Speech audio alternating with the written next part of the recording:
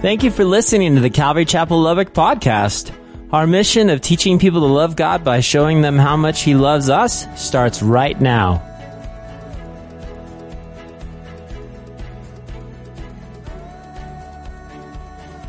Church, if you recall 2 weeks ago, actually it was last week, we said goodbye to Noah.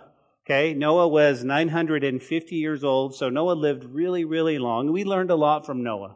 But going back a little bit further, we learned a lot really in all of Genesis chapter 1 through 9. I mean, we learned about it. I mean, think about this, guys. For the first 2 chapters in the book of Genesis, they were amazing. I mean, God creates all these things. There's this beautiful garden hanging out was just amazing. It was just, this is cool. I mean, God's making all of this stuff and He's creating out of nothing. And God said, let there be, and there it was. And then we see that God made what? Then He made Adam, right? And Eve, and He created mankind and put them in the garden. And of course, up until Genesis chapter 2, everything's amazing. But then we have Genesis chapter 3. And here's what we learned. We discovered, guys, that sin enters the world. And here's what I want you to see. If you're taking note, put this down somewhere because I believe it needs to be in our hearts so that we can live a godly life. You go, what's that? Sin fractures everything and everyone. We have to grasp that. The reason we have to grasp that, guys, so we don't we're not playing so close to sin that we're like, oh, look at me, I'm on a tightrope over sin. No, okay, I'm just kidding. We need to go, this is sin and it fractured everything and I'm going to back away. And that's exactly what happened. It fractured everything. In Genesis chapter 3, 7 through 13, it says, in the eyes of them, what? After sin, the eyes of them were both open and they knew they were naked. And they sewed fig leaves together and made themselves covering. And they heard the sound of the Lord God walking in the garden in the cool of the day. And Adam and his wife hid themselves from the presence of the Lord God among the trees in the garden. Isn't that a sad verse? Isn't that a sad verse? Here they once had beautiful fellowship, and here's what sin does. Sin separates us from a holy God. It just does. And now all of a sudden they're like, oh my goodness, we've sinned. And God goes, hey Adam. He's like, ah! And that's how we are, guys. That's how we are. And he says, that's what happened. He said, then the Lord God called to Adam and said, where are you? And he said, I heard your voice in the garden and I was afraid because I was naked and I hid myself. And he said, who told you were naked? Have you eaten of the tree which I commanded you not to eat? And the man said, the woman whom you gave me to be with, she gave me of the tree and I ate. Isn't that amazing? What's the very first thing we see? Blame shifting. Right there. Lord, Adam, did you eat? It was Tiffany. That's basically what's happening. See, we got another Adam over here. Adam, did you eat? Man, it was Amy. Amy gave me some food. I don't know what it was. That's what he's doing. And he's blaming. But let's take it in context. Let's pull it out just a little bit. Isn't that what we do when we're busted with sin? Start blaming somebody else. Oh, Lord, if you don't know my wife, if you knew my wife, I mean, come on, she made me, and it's like, no, take responsibility. And he says, the woman that you gave me to be with. And so the Lord God said to the woman, what is this that you have done? And of course, what did she do? And the woman said, it was the serpent who deceived me, and I ate. So he blames Eve. Eve blames the serpent. You guys know the story, right? It's sin fractures everything. You can almost feel it, right? It fractures the earth. It fractures everything within us. And then later on, guys, we learn that man, throughout the time, he's become evil and wicked. And here's what we learn in Genesis chapter 6, 5 and 6. And the Lord saw that the wickedness of man was great on the earth, and that every intent of the thoughts of his heart were evil continually. And the Lord was sorry that he made man on the earth, and he was grieved in his heart. Think about this, guys. The first thing we need to jot down in our notes is that wickedness and evilness grieves the heart of my God. The evilness and the wickedness that's in my heart always grieves God. Because look, guys, look. He said, every intent of the thoughts of his heart were evil continually. We can just say this, sin grieves God. Sin grieves God. Of course, he's looking down, and y'all know what happened, right? God called Noah, right, to be his instrument of righteousness. Noah, yes, sir, I want you to build an ark.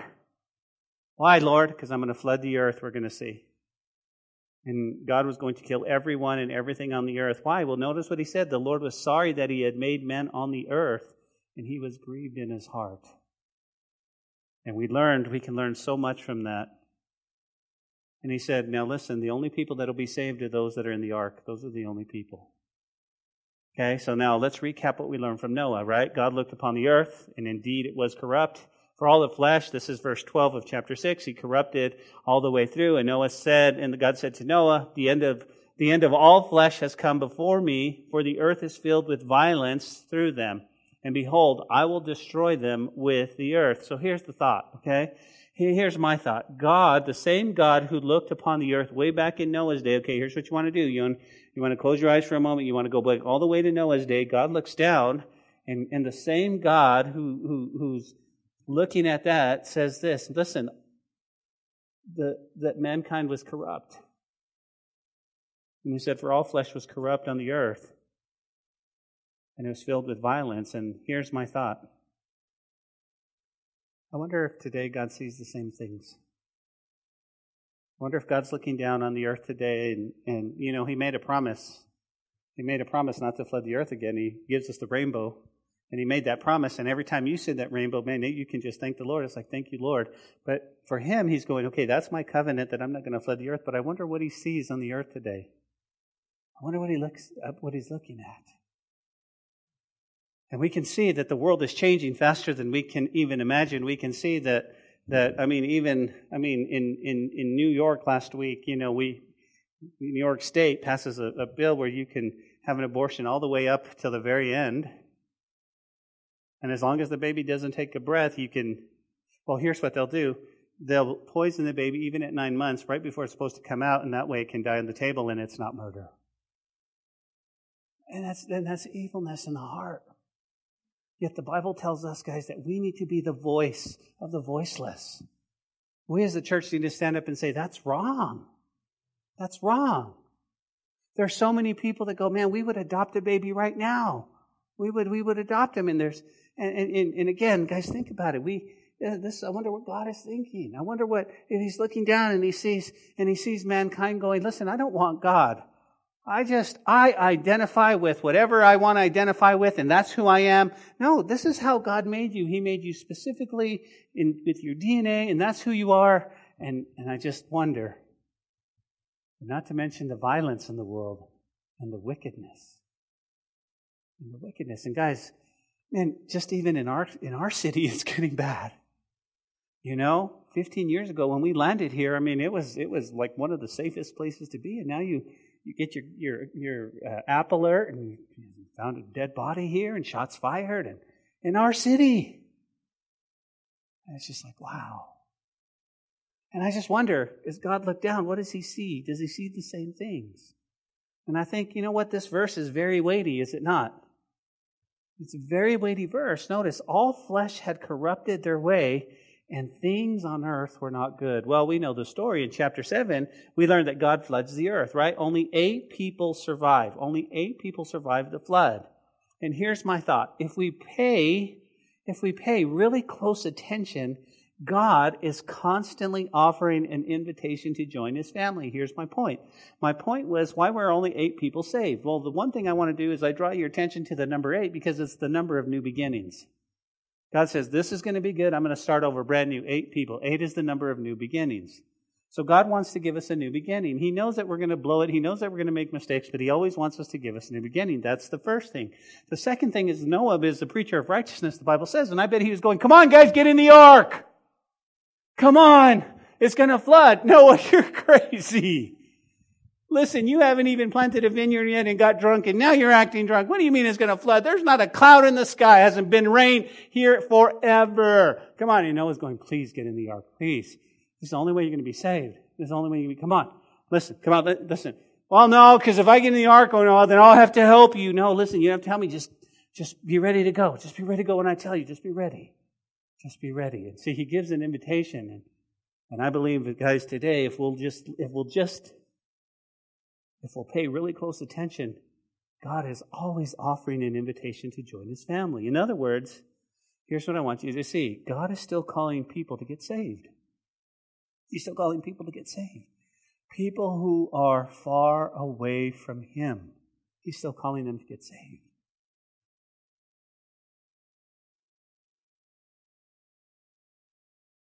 Oh, how people need to hear that invitation. Listen, church, this is a work of God's Holy Spirit. And He wants to use us. But here's the problem. People won't come to the Lord unless we give them an invitation. And don't be afraid that they're not rejecting you. Oh man, I went out and I was telling people about Jesus and they laughed in my face and they mocked. And that's okay. They're not rejecting me. They're rejecting God. So let me say this to you. How did you get saved? Somebody told me. Somebody prayed for. Somebody told me about. Amen, right? And that's how I got saved. Pastor Self, he tells the story of nobody ever told him the gospel, and then he's like, man, how could I go 30 years without anyone ever sharing the gospel? See, we got to share. And when Soph, I don't know if he shared his testimony or not, but the thing about it is that, think about it. Think about it, guys. Here's a man that was after the world and going for it, and when he heard the gospel, God softened his heart. And he brought him, just like us. That's why we're here today. Because we heard the invitation. And you know what we did? We put, check mark, I'll attend. I'm in. I want Jesus in my heart. See, Jesus, right? Well, the ark was the only way of salvation for Noah and his family. Well, of course, Jesus is our only salvation. As a matter of fact, John 14:6, you guys know this because we talked about it in our Sunday message. Jesus said to him, I am the way, the truth, and the life. No one comes to the Father except through me. So the salvation is really easy. No one's going to get to heaven except through Jesus. Well, all roads lead to heaven, Ben. No, they don't. Jesus said, right? And we need to believe that He is the way, the truth, and the life. Everything is in Jesus, and no one comes to the Father except through Him. And that's where we got to come, through Jesus. Romans chapter 10, verse 9 and 10 says this, that if we'll confess with our mouth the Lord Jesus and believe in our heart that God has raised Him from the dead, you will be saved. Why? How? Verse 10 says, for with the heart one believes unto righteousness. There's where it starts, in our heart. And with the mouth, confession is made to salvation.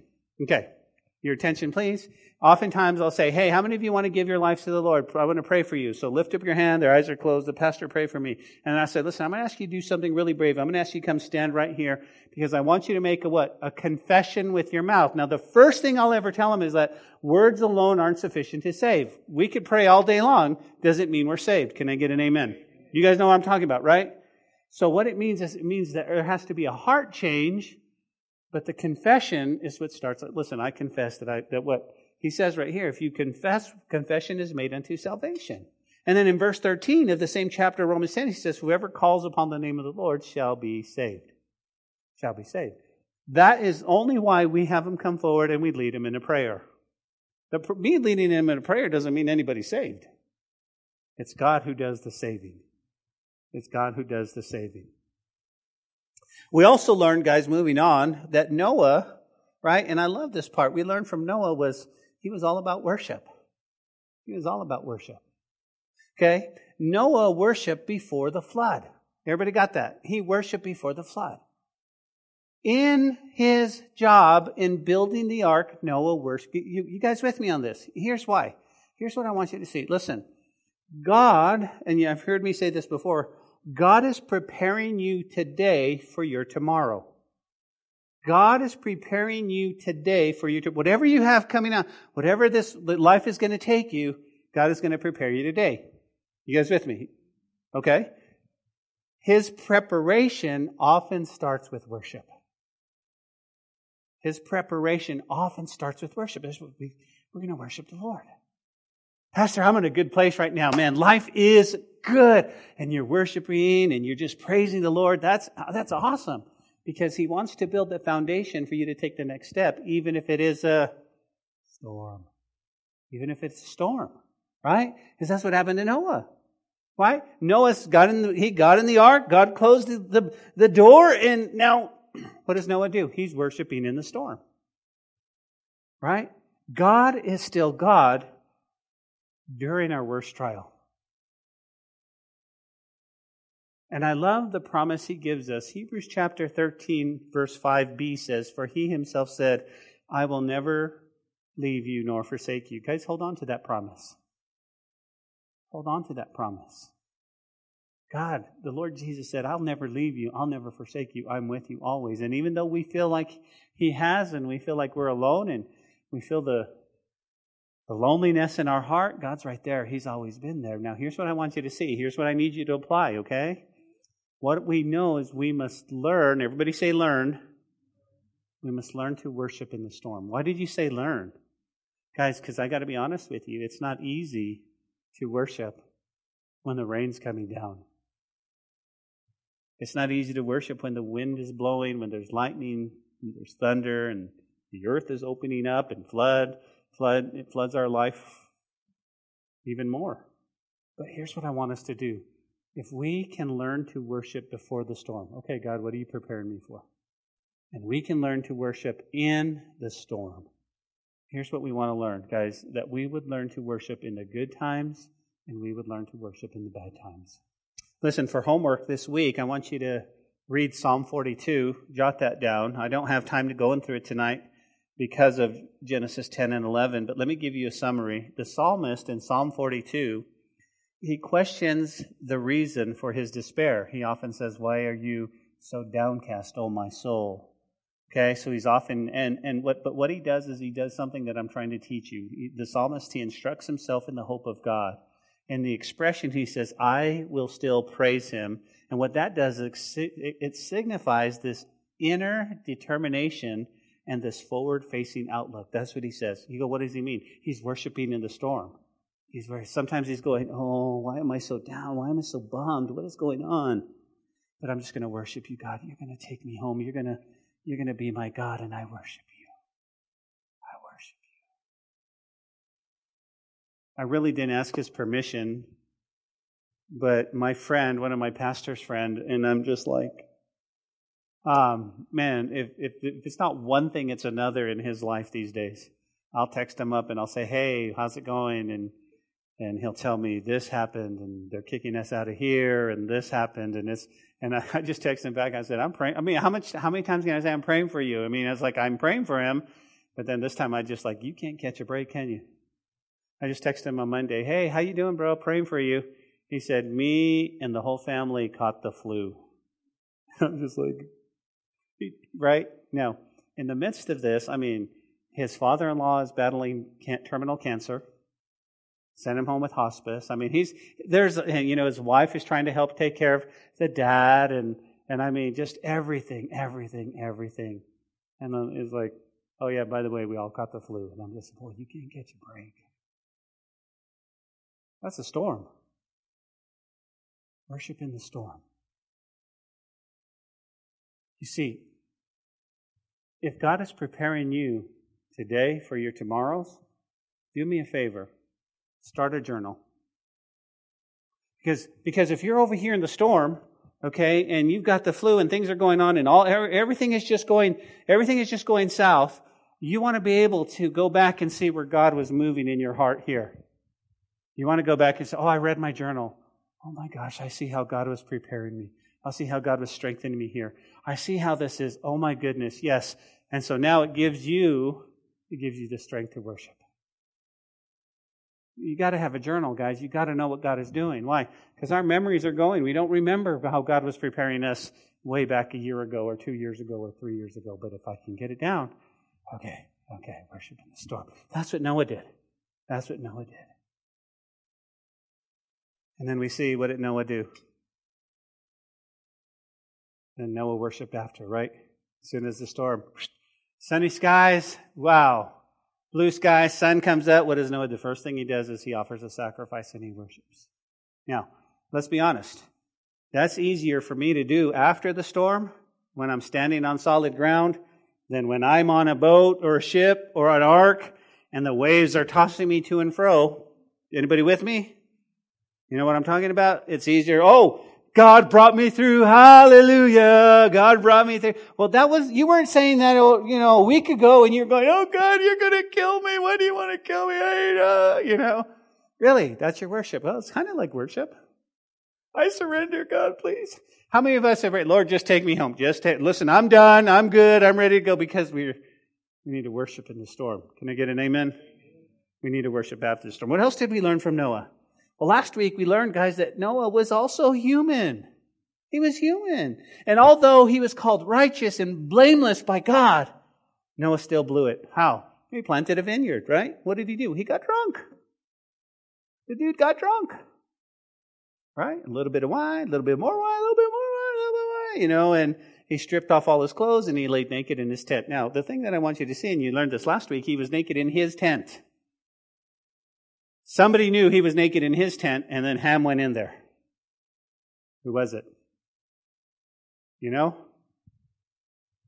Note to children, when mom and dad's door is closed, don't go in there. That's just note, okay? That's just note, right? Because again, well, how did he know? How did someone come? Hey, Dad, what are you doing? And we learned. And he got drunk. But here's what I want you to see. Because Noah got drunk, and we know that drunkenness is a sin. We know that God, He doesn't condone drunkenness. Here's what we need to see. You ready? You want to jot this down somewhere. It gave an opportunity for the enemy to work his wickedness.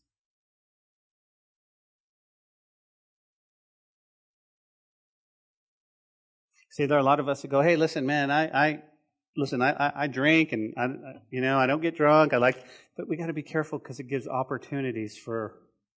That's all the enemy is doing. He's looking for opportunities in our lives to sneak in.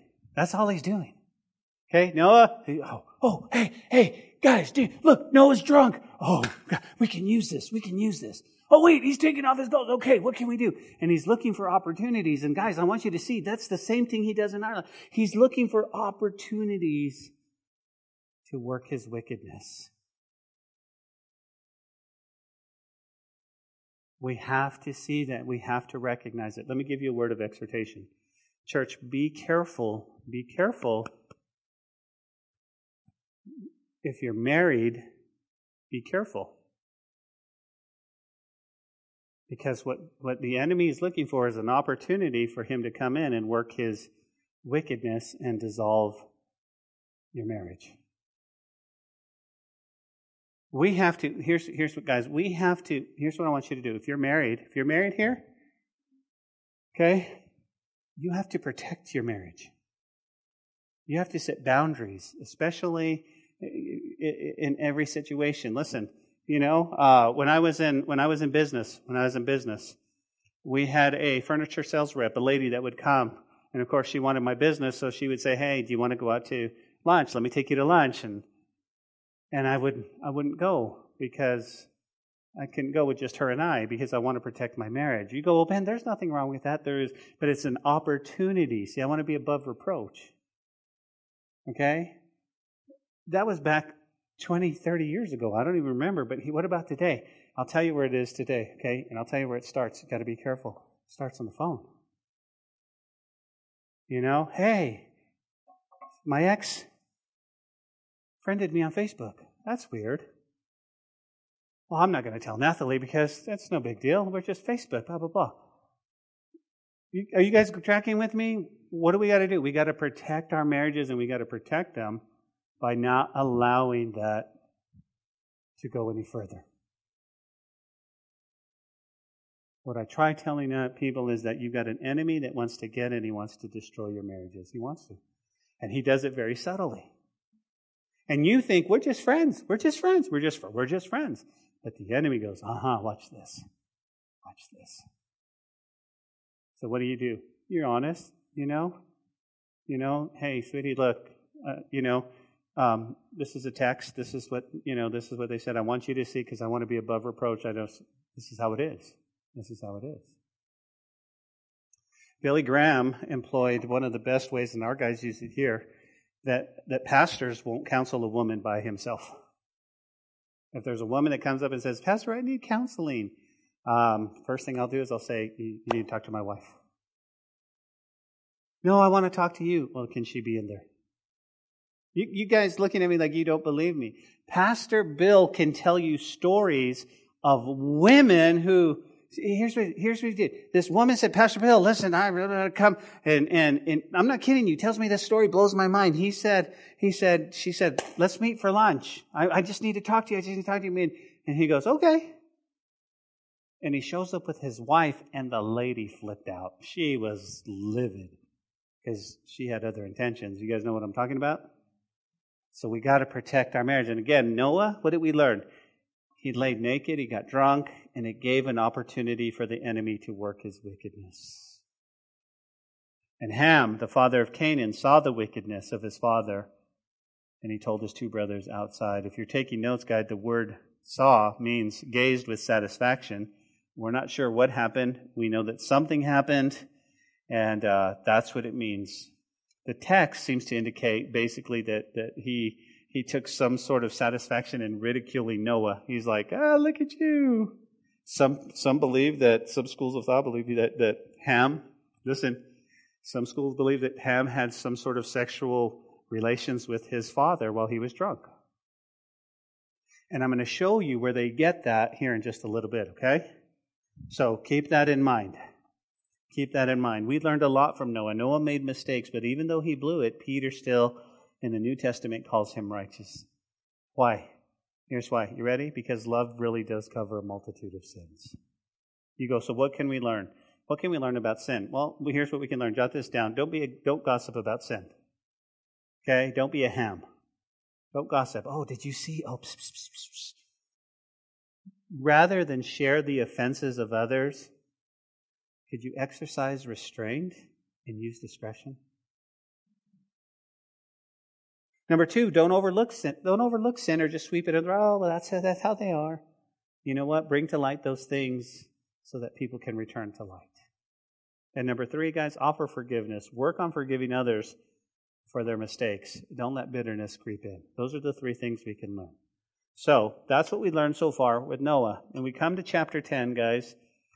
These verses kind of give just the genealogy of Japheth and Ham and Shem and the peoples that they came from. So what we're going to do is we're going to take a few moments, and then we're going to shift our focus to chapter 11, verse 1 through 9. So if you're in chapter 10, say amen. And let's read. Now, this is the genealogy of the sons of Noah, Shem, Ham, and Japheth. The sons were born to them after the flood. The sons of Japheth, here we go, guys, were Gomer, Magog, Madai, Yavan, Tubal, Meshech, and Tiras. Okay? So if you're taking note, Japheth had 7 sons. Okay? And I'm going to go through these pretty quick, but Javan was the first one, and that's where we get the Greeks and the Romans and the French and the Italians and the Spanish and the Portuguese. Okay? So if you have a Spanish descent, if you have some ancestors, you came from Spain, I know that my great-great-great-great-great-great-great-great-great-great-great-great-great-great-grandfather was Javan, right here, from Japheth, okay? So that's where they came from. If you have a little bit of French or you Italian, you know that's where it is. He also had a son named Magog, right? Where do we get Magog? If you want to jot this down, you have Russia and the Bulgarians, you have the Poles, the Slovaks, and the Croatians. All of these are in Magog. Then you have Madai, and that's where you get the Indians and the Medes and the Persians and the Afghans and the Kurds. Tubal is basically south of the Black Sea. Tiras are Germans and Anglo-Saxon and Jutes. And Meshech is just really all part of, they use it in, as Russia, Meshech, Moscow, and then Gomer is in the Celtic. So depending on where where people came from, you go, oh, okay, that was the sons of Japheth. Okay, Japheth. I had said something to Stephen, and I said, well, Stephen, you came from Japheth. He goes, he was good, right? Yeah, he's good. He's all right. He wasn't Ham. He goes, good. I don't want to be part of Ham. Now, verse 6 says, the sons of Ham were Cush, Mizraim, Put, and Canaan. Now, again, notice who they are. You go, where are they? Mizraim settled the Egyptian people. So we know that Egypt had often fought with Israel. Okay, so they're the Egyptian people. Then you have Cush, and you have Sudan and Ethiopia. Put is actually Libya. Who was famous from Libya? Does anybody remember? Back in the day? Huh? Muammar Gaddafi, right? No? That's the one, back in the 80s. Joe? Yes, that's what I thought. And then, of course, now listen, here's where it's going to get deep. Then he had a son named Canaan. Okay? The Hivites, the Jebusites, the Ardavites, the Girgashites, the Amorites, the Archites, the Sinites, the Hittites, the Sidonianites, the Perizzites, and the Zemorites all came from Canaan. All these ites. Okay? So I thought, well, let's grab some application from the sons of Ham. You ready? He had a son by the name, or basically a group of people called the Hivites. Okay? Hivites, jot this down. Their name means villagers. Okay? This is what their name means, villagers. The Hivites are those who have limited vision. They love the things of the earth. They're known for something called hedonism. What's hedonism? It's the pursuit of pleasure, sensual self-indulgence. Now, why do I bring this up? Because here's the thing. This will often draw us away from Jesus. You go, what is it? It's the pursuit of pleasure. Our own central satisfaction. If we allow the Hivites to live in the land, they most certainly will kill us. You go, wow. Yeah, that's exactly who they are. It's hedonism in our lives. Oh, what about me? I want that. You go, what else? Well, he also had a son called the Jebusites. Jebusites. Okay, their name means threshers. The Jebusite means suppression of spiritual authority in fellow believers or legalism. Right? Jebusite spirits tend to be people who do not hesitate to put down and humiliate others. By stomping on people, Jebusites make a concerted effort to pervert them from growing taller. They like to make people feel small. This is from Canaan. You go, what's that? I mean, first of all, they're legalists, and second of all, they're know-it-alls, and third of all, they make you want to feel like you're small. Like, look at you. How could you even? That's the Jebusites. That's the Jebusites. Then he has another, He has another son. It's the Girgashites. Okay? The Girgashites, their name means clay dwellers. The Girgashites focus on earthliness and unbelief in what cannot be seen. The Girgashites, you go, what does that mean? This is the very thing that calls faith into question. If I can't see it, they say it must not exist. A Girgashite focuses on earthly things and very rarely seeks what God wants in his or her life. Their focus is down here. We can see a lot of that in the Girgashites. These are those people. The people who go, well, listen, I don't know about God. I can't see him. He must not exist. You go, what else? The Amorites. Okay? The Amorites. The Amorites, their name means mountain people. And Amorites, check this out, they're obsessed with earthly fame and glory. The Amorites. Amorites are fame seekers, seeking human glory and greatness. You can jot this down. They're prideful people. Look at me, I'm prideful. Look what I did. Look what I did. Then the Hittites. The Hittites. Their means sons of terror. The Hittites are subliminal torments, phobias, terror, depression, or deceit. Deceit. These are the Hittites. So again, this is where these are coming from. This is a group of people, but this is kind of what it means. Then you have the Perizzites. Okay? Now check this out. The Perizzites. Perizzites. Everybody say Perizzites. Their names belonging to a village. That's what their names mean. You know, that's cool. They're known as the village people, right? And they all stay at the... Very good. There you go. Just kidding. They don't stay at the YMCA. Listen, the Perizzite spirit has told us to lie. Here's what they did. The Perizzite spirit told us a lie, that you are insignificant and that you're lazy and that you're not worth anything. And that you've messed up so bad, God could never use your life to change the world. Man, we can pinpoint these people in our lives, can't we? Oh man, that's the Perizzite spirit right there. He's saying that, man, listen, you're never going to amount to anything. You're never going to amount, really? And no. Listen, you are worth everything to the Lord, and you will change the world. These are just a few. Now remember what we learned last week, okay? What happened? Ham goes in. What does he do? Noah wakes up and he cursed. Who did he curse? Canaan? Right? He cursed Canaan, not Ham. Okay? And he said, listen, Canaan, you're going to be servitude to your brothers.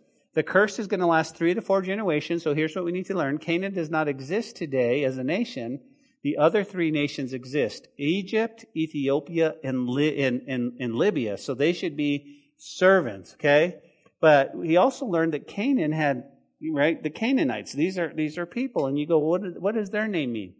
Okay, their name actually means, check this out, the Canaanites are lowlands people. Canaanites are filled with addictions, listen, perversions, exaggerated people. Canaanite spirits are the spirits behind addictions and sexual perversions. You're like, those are Canaanites? Yeah.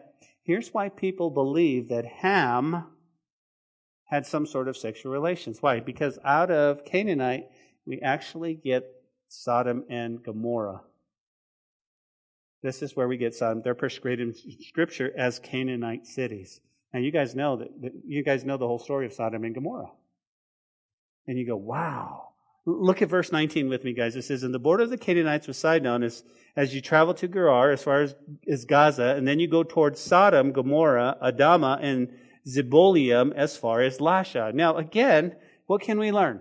Okay? So, we know that Ham did something to Shem and looked, provoked him, ridiculed him. We know he did something. Can we agree? But now, we have a whole city of Sodom and Gomorrah. Sodomites and you guys know that God destroyed that. You guys remember that? Why? Because of their pervertness. The pervertness.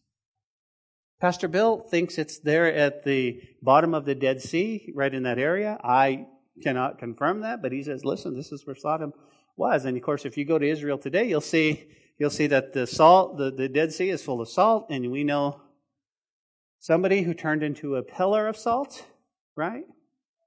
Lot's wife. Very good, right? Why? Because she looked back. Now, we often give Lot's wife a hard time. Why did you look back, you silly old lady?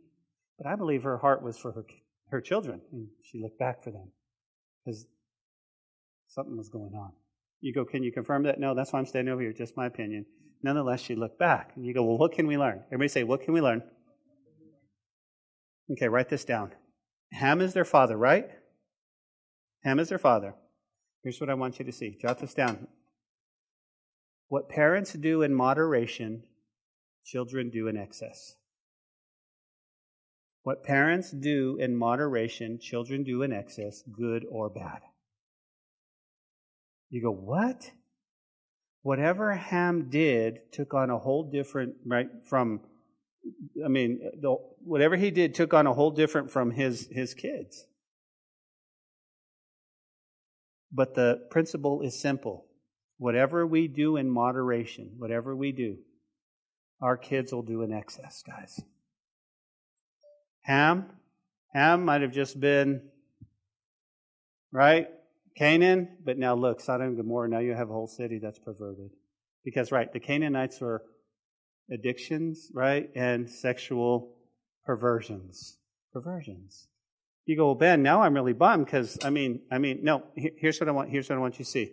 If whatever we do in moderate, now listen, you guys can see it, okay? You need to understand. Let's see, Joe, I'm not sure if Coach Noe, I'm not sure. I know Joe, I know Mark, I know Soph, definitely Tammy. We grew up without phones. We didn't have a cell phone. It was just the most amazing thing. Listen, when we got a cordless phone, I would take it into the car and pretend it was a cell phone. You would static, right? Can you hear me? But it was still tied to the wall, right? Here's the point, right? We didn't have that, but then the generation grew up with this, and now you see every kid have one. See, what people do in moderation, and all of a sudden the kids are going to do in excess. Now, be careful. Be careful, guys, because that's just phones. But think about your life. Now, here's what I wrote down in my notes. You ready? Here's the thing. Let us walk in excess. Let us walk with God in excess so that our kids will go beyond our walks. If what we do in moderation, kids are going to do, man, listen, if we're going to love God to the fullest so that they can see that. That's what I want to do. Listen, if they're going to follow me good or bad, I want to be good. I want to show them. I want to show them. Listen, we're not going to sit here and be legalist. Listen to me, kid. Do as I say, not as I do. How about we live righteous and godly, and then let our kids do even better? Pastor, that's nice, but my kid blew it. I understand. We're human. We make mistakes. There's always, listen, I'm a new beginnings. God's going to give us second chance, third chance, fourth chance. But I want to live, guys. Now my kids are grown, so what do I have? I have grandkids. I want to live in excess, that my walk with God is so real to her that she wants to take it to the next level. Anyone here? Anyone else? Anyone else? Guys, that's what we need to learn.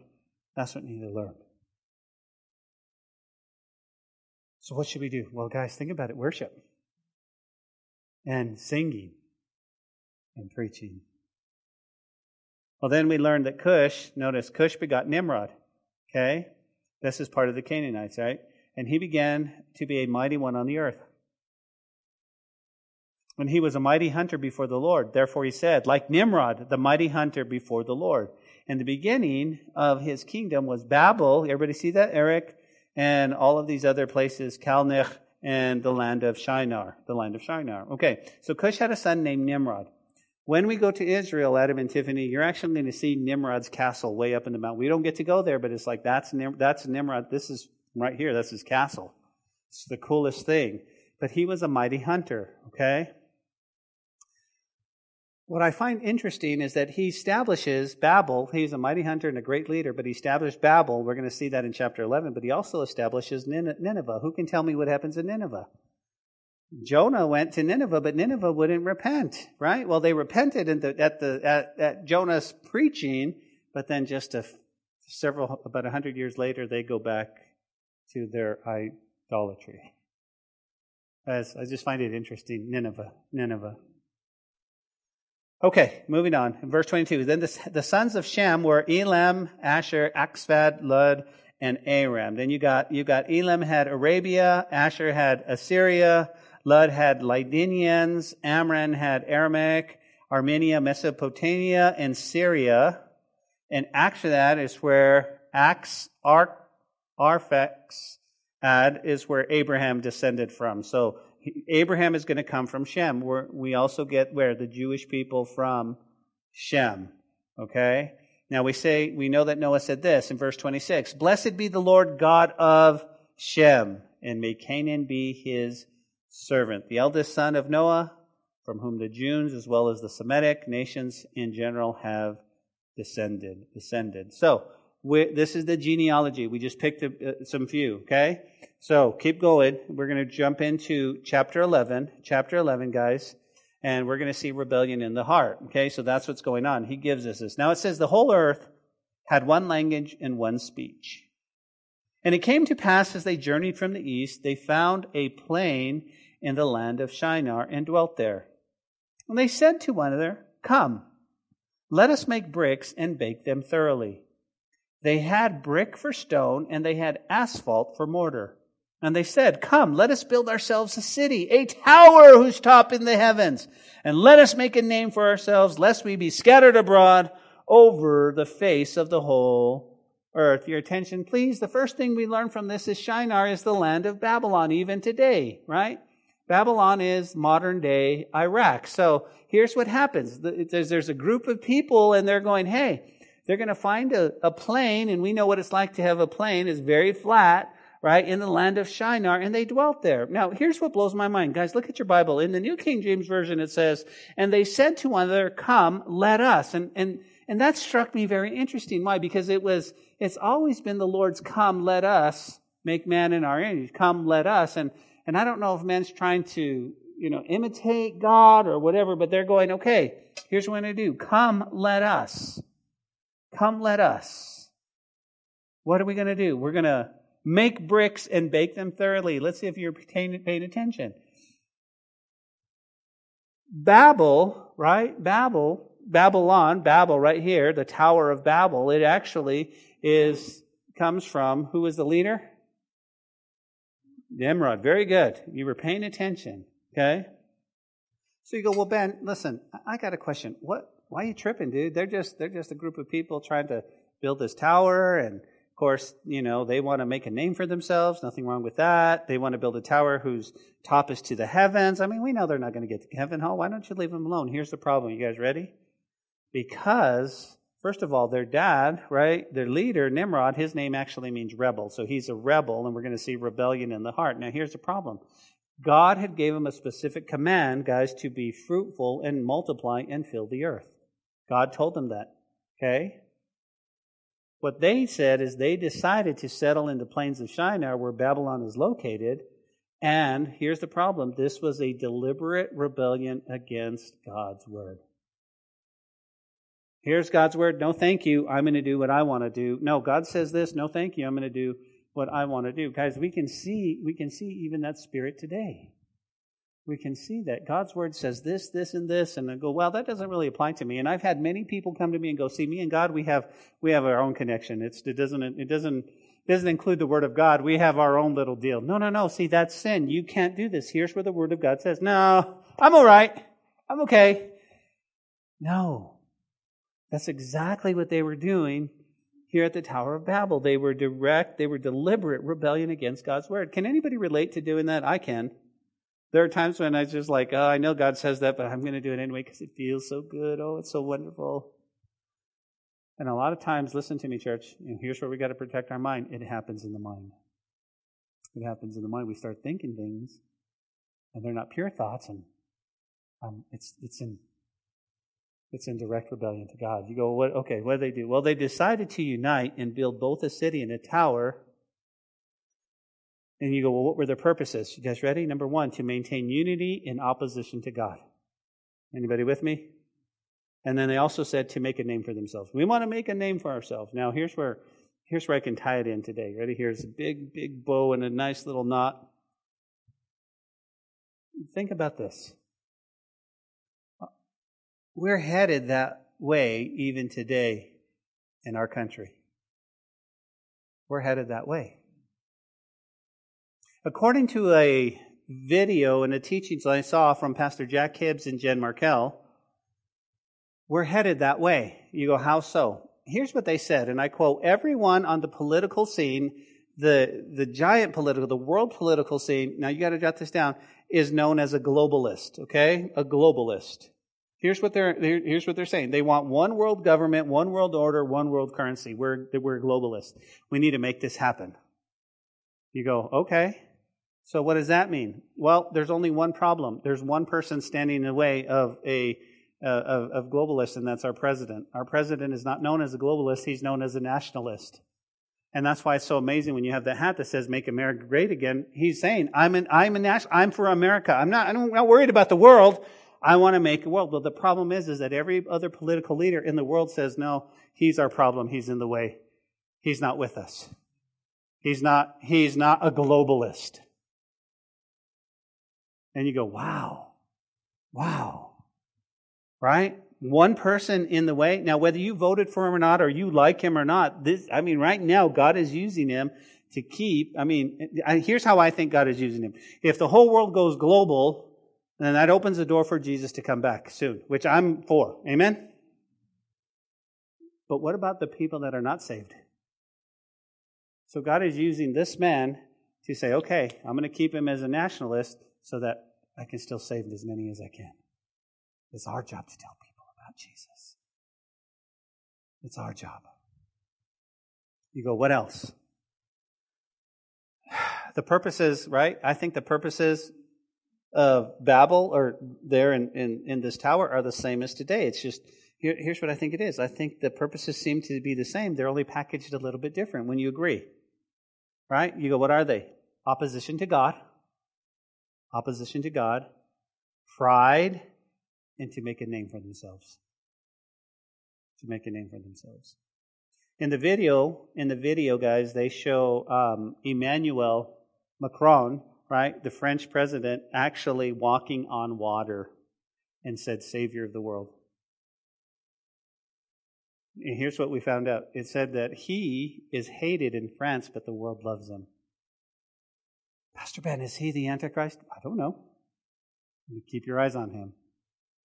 Keep your eyes on him, because it all ties into the revived Roman Empire for another day. Okay? So that's what's going on. That's how we can tie it in. It's happening. But what happens here, back in our story, but the Lord came down to see the city and the tower which the sons of men did. I just love this verse, don't you?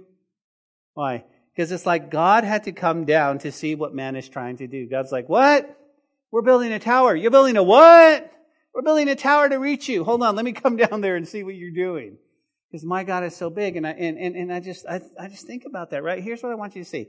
Man's greatest attempts seem so small to a great God. I mean, that's what it is. And the Lord said in verse 6, indeed, the people are one, and they all have one language, and this is what they begin to do. Now, nothing they can propose to do will be held from them. Come, let us go down. Now, that's the Lord. Remember, come, let us go down and confuse their language. Who's the us? Father, Son, and Spirit. Amen? So the Lord scattered them abroad over the face of the earth, and they ceased building the city. Therefore, the name is called Babel, because the Lord confused their language in all the earth. And from there, the Lord scattered them abroad over the face of the earth. God came to see the city, the tower they were building. He perceived their intentions in His infinite wisdom. He knew there was no quote-unquote stairway to heaven. It would only lead the people away from God. So what does He do? He confuses them. That's where we have different languages. That's where we have different languages. Let's close with this. Let's close with this, guys. Let's close our study, guys, with some lessons that we can learn from Babel. Okay? I'm going to give you three. What are they? Jot this down. Don't put your Bibles away. We're still going. You go, what are they? Number one, we must learn obedience to God. We must learn obedience to God. Why is that important? Right?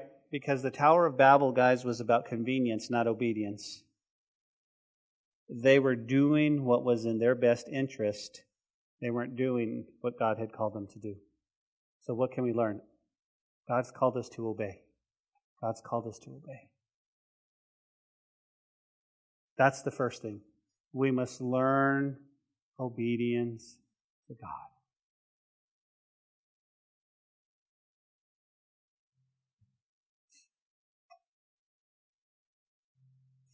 I love having my granddaughter in our house because the Lord teaches me a lot through her.